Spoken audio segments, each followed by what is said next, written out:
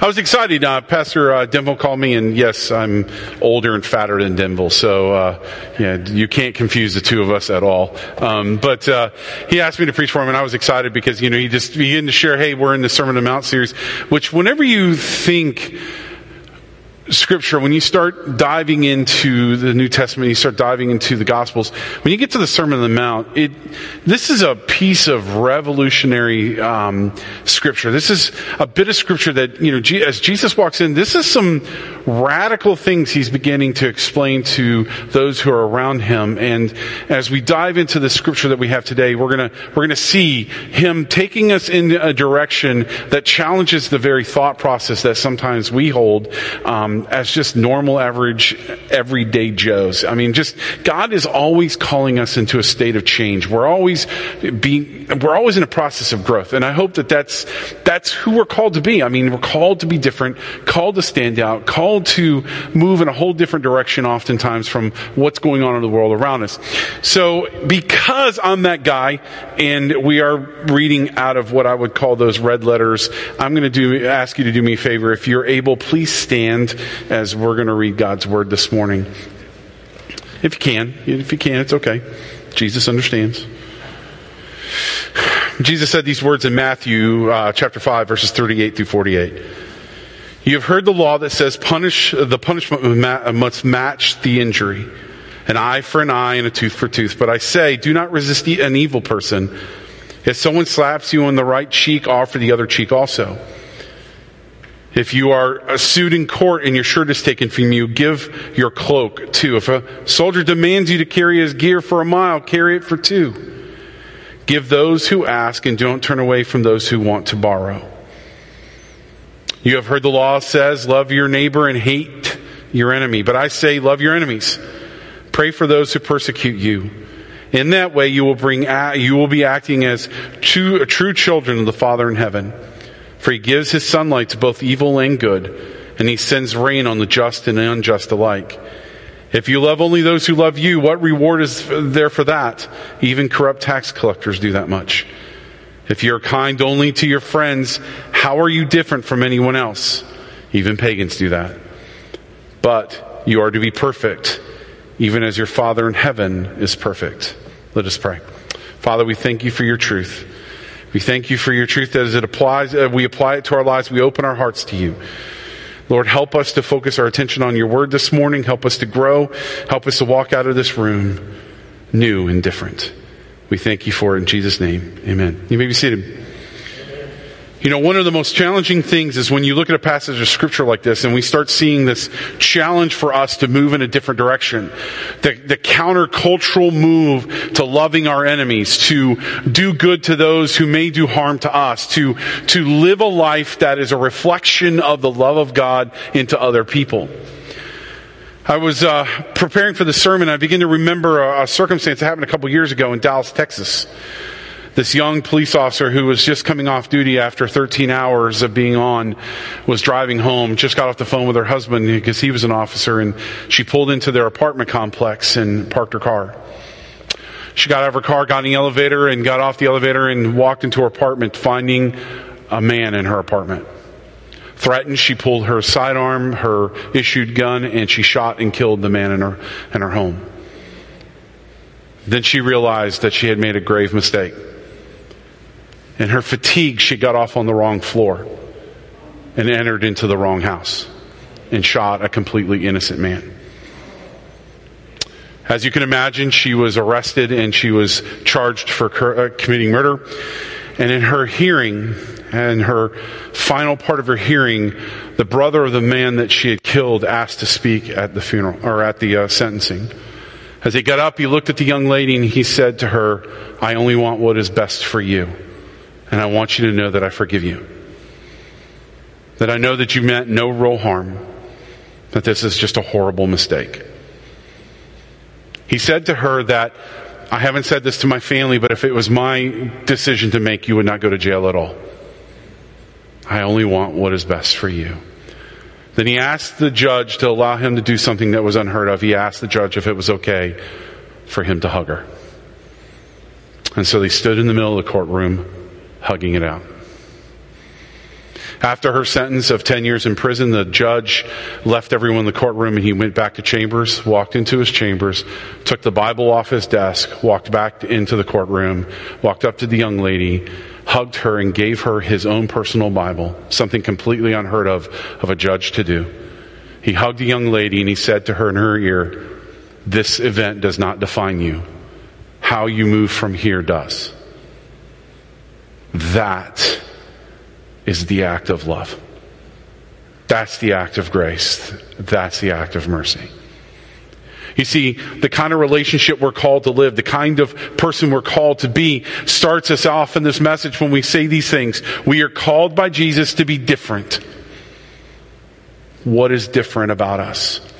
One of the greatest hindrances of people towards Christianity is found not in our words, but in our lack of walking out our faith in action. The lack of a consistency between what we say and what we do.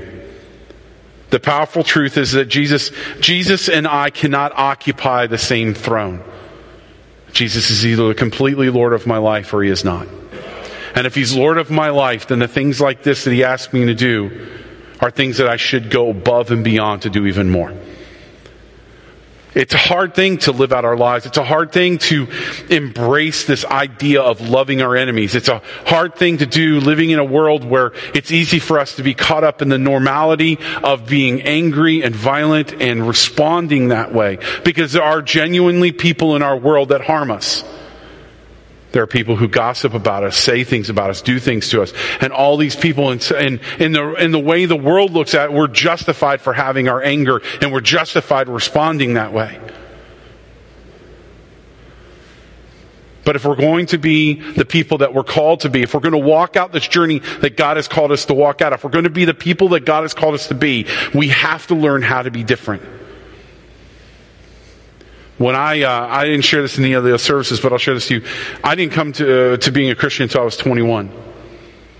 And I saw Christians in my life, and I wanted nothing to do with them because they would say one thing and do another. And as I was saying earlier, there's such a large inconsistency in what I saw and what I heard. And I'm going to tell you right now that I wish that I was a greater representation of this walk of God. I wish that I was perfect at how I'm doing it, but I'm not. I struggle just like everybody else does. Just because I'm standing up here doesn't mean anything.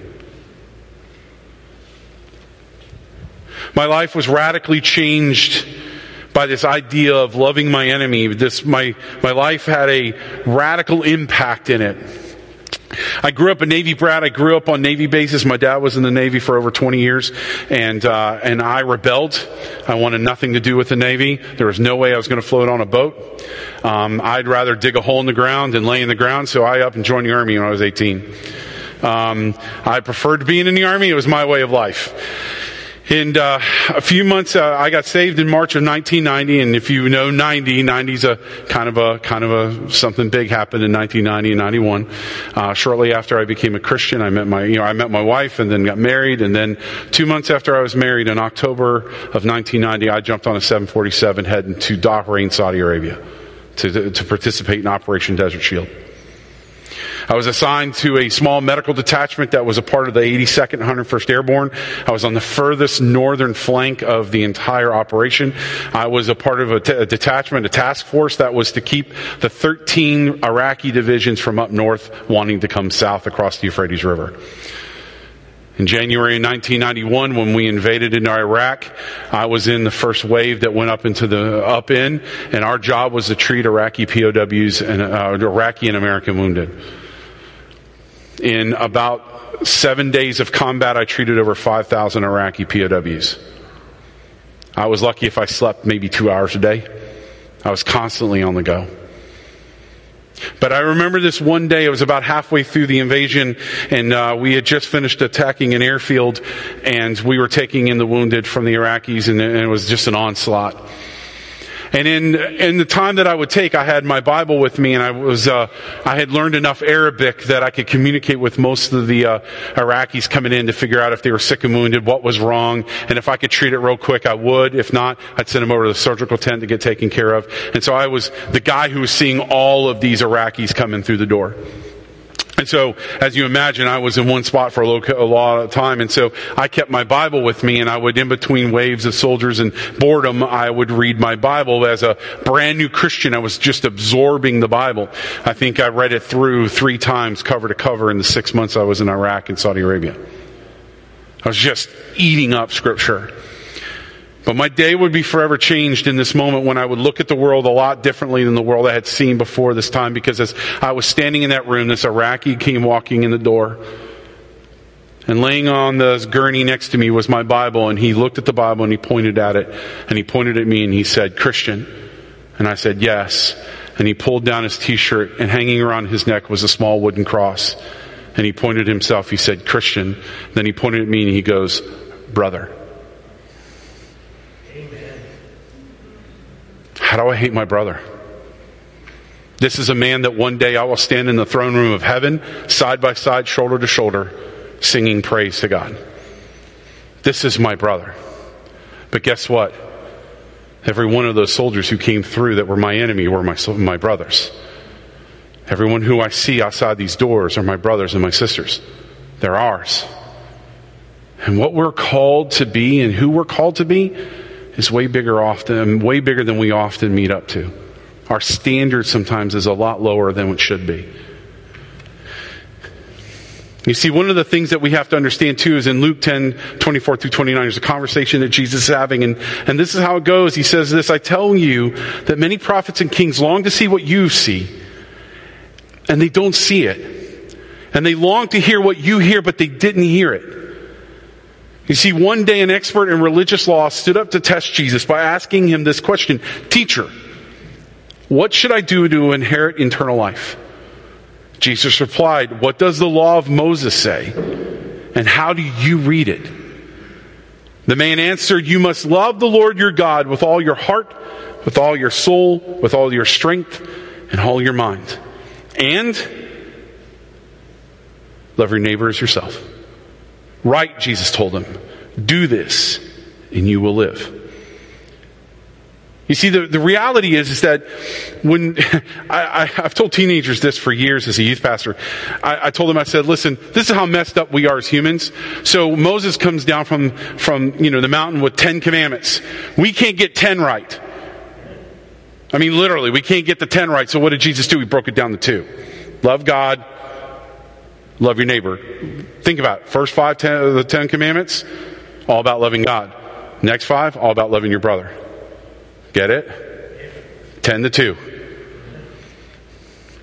You see, in another part of Scripture, we see a conversation happening where Jesus is challenged, and they ask him, "Who is my neighbor?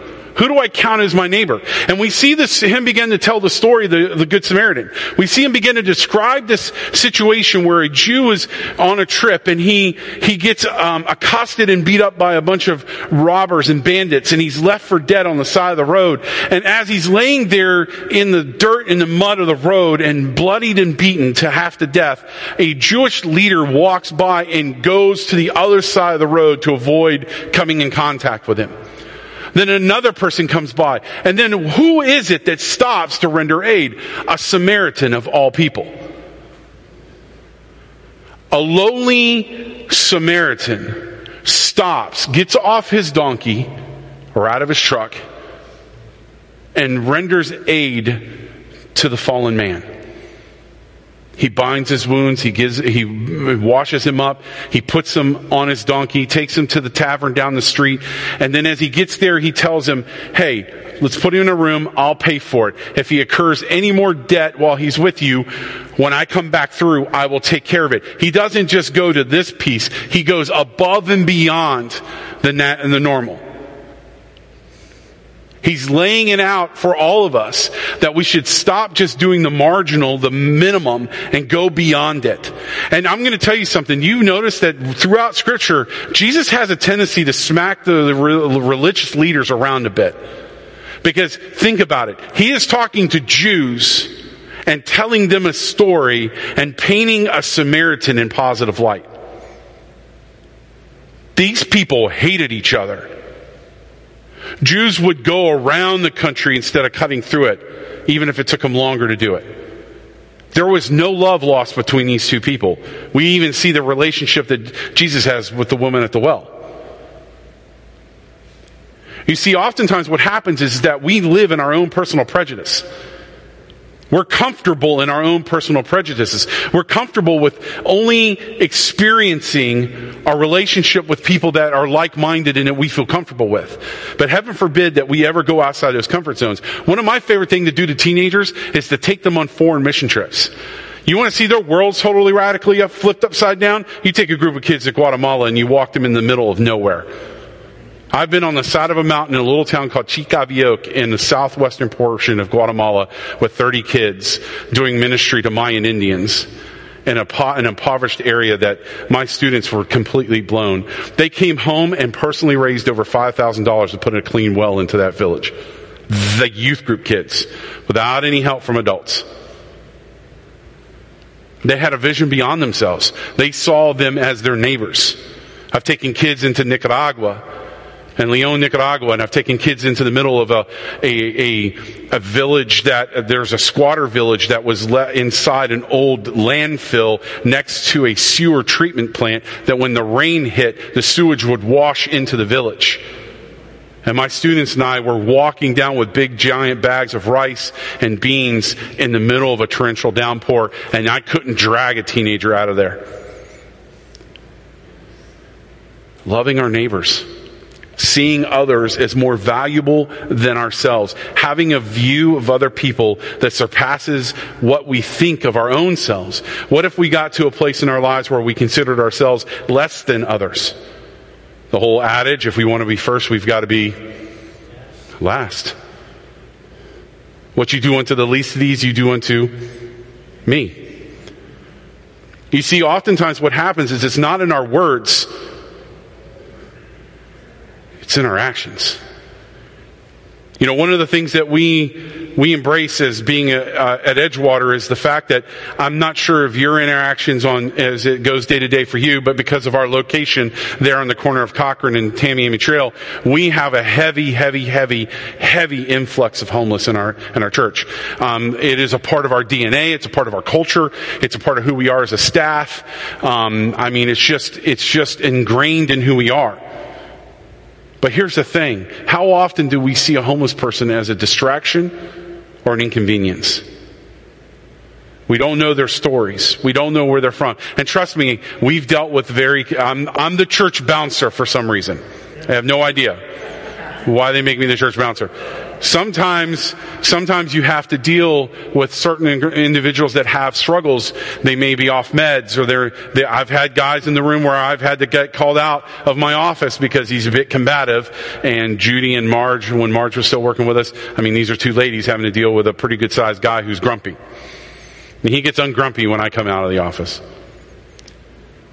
But I can't go in there and pick him up by the trousers and run him out the front door of the church. That's just not going to work right? So I got to figure out how I'm going to help him walk out the front door and him be okay with walking out the front door. And it usually includes me giving him a bunch of food and water. But it's how we interact, because I'm going to tell you something. I understand frustration. I understand it. I drive down Tamiami Trail like all y'all do too. Y'all know what I'm talking about. Don't stare at me. You know that person that cut you off or almost took your car out, right? I know you're praying, Lord, get even. Lord, give them a hemorrhoid. Let's not do that.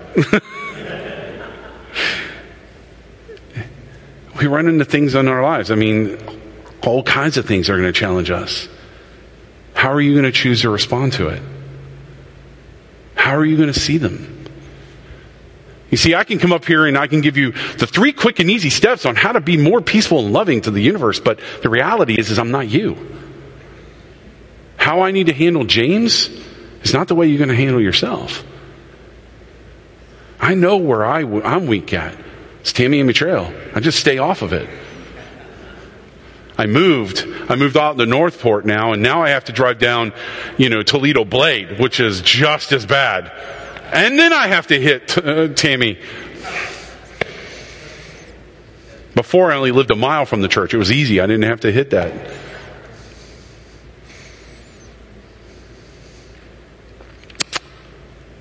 You know, I wish I got it right more than I got it wrong. You see, it's